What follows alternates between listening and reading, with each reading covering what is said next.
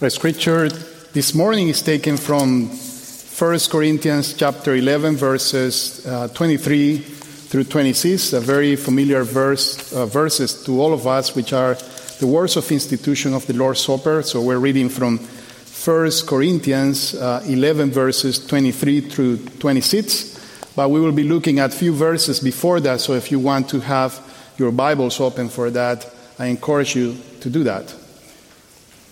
This is the word of God. For I received from the Lord what I also delivered to you, that the Lord Jesus, on the night when he was betrayed, took bread. And when he had given thanks, he broke it and said, "This is my body, which is for you. Do this in remembrance of me." In the same way, also he took the cup after supper, saying, "This cup is the new covenant in my blood. Do this as often as you drink it in remembrance of me. For as often as you eat this bread and drink this cup, you proclaim the Lord's death until he comes." Let us pray.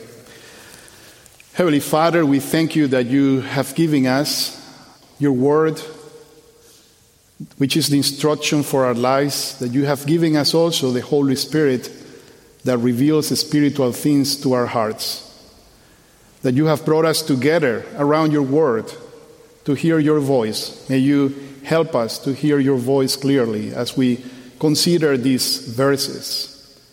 We also pray that you prepare our hearts as we partake together of the Lord's Supper. May you help us, Lord, to have a renewed and refreshed understanding of this sacrament, this gift that you have given to us as a church to nourish our souls.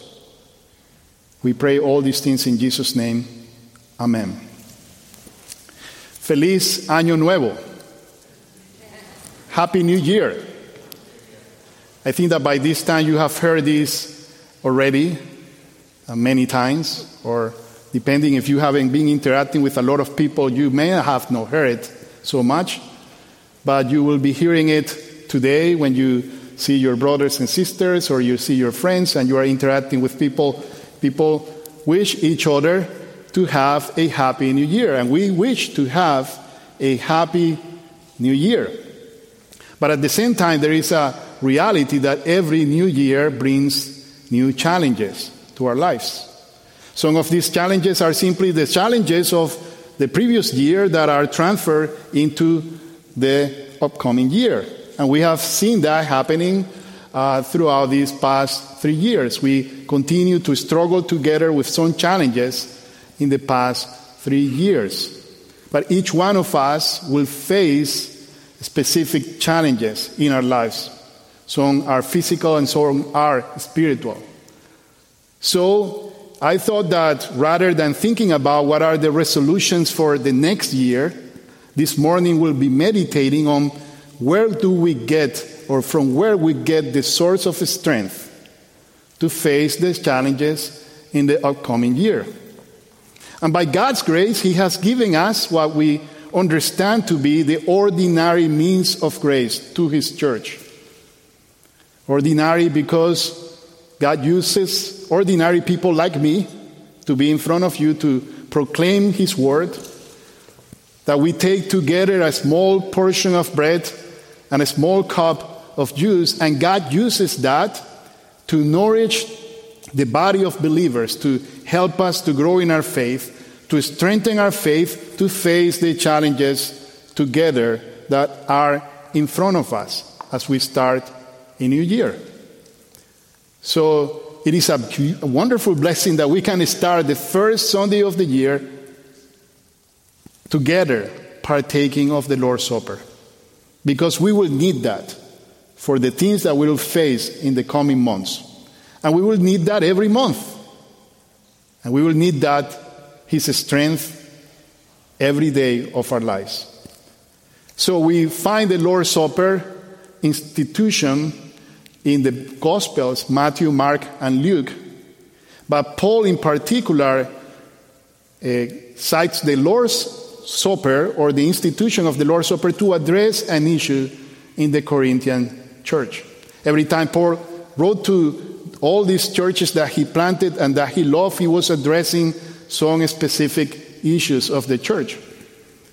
And what is the issue that the Corinthian church were going through is what we'll see in the previous verses of the words of institution. First of all, we know that there was a problem in the church because verse 17 tells us, Paul tells them this: when you come together, it is not for the better, but for the worse. Think for a moment on that. They were coming together to worship God, to enjoy His presence, to be fed by God through His Word, and to partake together of the Lord's Supper. That will enhance their understanding of their union with Christ, but at the same time with the union with the members of the body of Christ.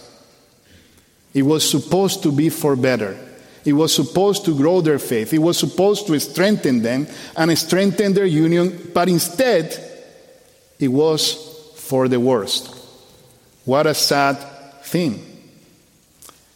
In fact, if you read verse 20, you see that what they were practicing was not the Lord's Supper anymore. Verse 20 says, when you come together, it is not the Lord's Supper that you eat.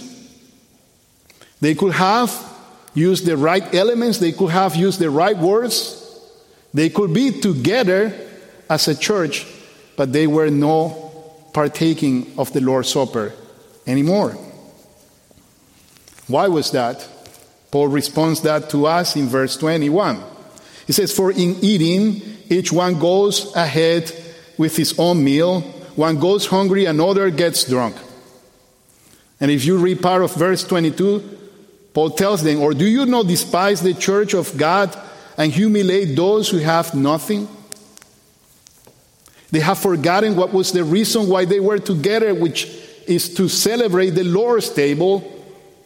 And they were basically focused in the meal, enjoying the meal so much that they were eating a lot, and some of them even getting drunk, to the point that they became insensitive of those that were around them who have nothing to eat. They were returning home without food.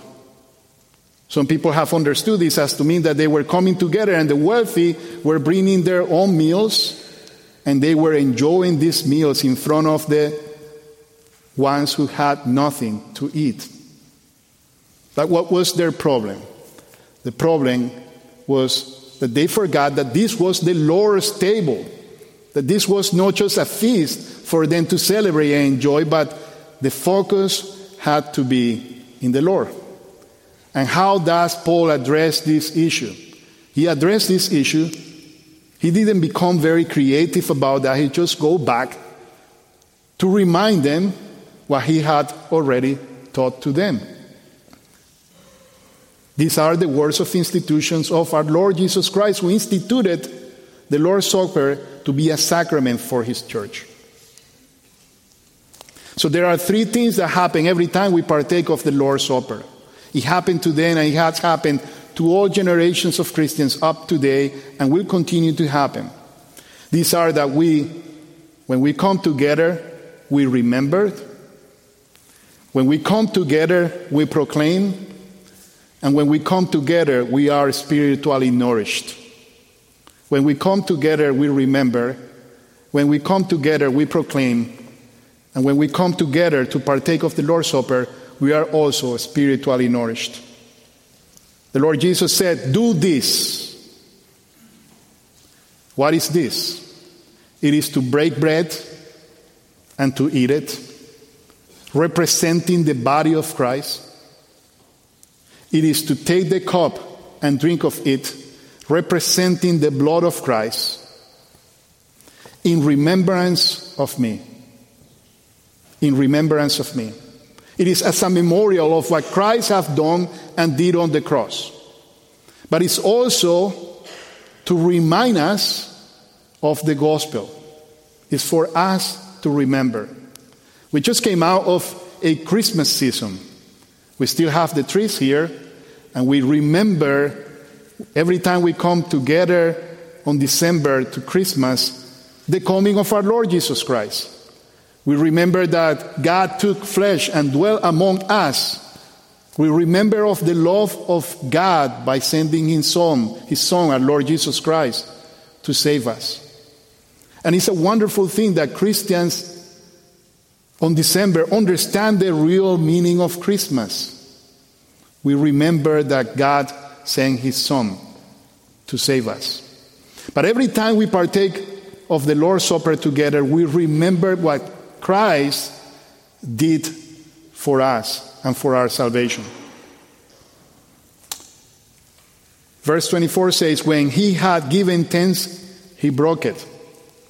Remember, this is right after He has said that the bread represents His body. And what Christ does is that He gives thanks before He breaks the bread. Think about that. He's going to the cross to suffer for us, and He's not complaining about it, but He's giving thanks that He's going to die for us. Then He broke bread, and He said, this is my body, which is for you. If you read this in the book of Mark, in reference to the blood of Christ, it will go like this. And He said to them, this is my blood of the covenant, which is poured out for many. Which means that God sent His Son to give His body, to break His body for you, for me, for us. It is that He came to take our place on the cross, to receive the punishment that we all deserved, so His righteousness could be counted as our righteousness. That's what we remember. And if we keep expanding this understanding through the Scriptures, we remember that God chose us in Christ before the foundation of the world. That it was already God's plan that we will be united to Christ on the cross. That when Christ died on the cross through faith, which is a gift from God given to us, we also died with Jesus. And when Christ was resurrected, we were raised with Jesus. Therefore, we have new life in Christ. In fact, we are seated with Christ in the heavenly places. This is all what we remember. How important is that when you are facing the new challenges of the new year, you remember your whole faith. You remember what Christ did for you. You remember that you have been redeemed through the blood of our Lord Jesus Christ. We also proclaim. If you read verse 26, says, for as often as you eat this bread and drink the cup, you proclaim the Lord's death until He comes.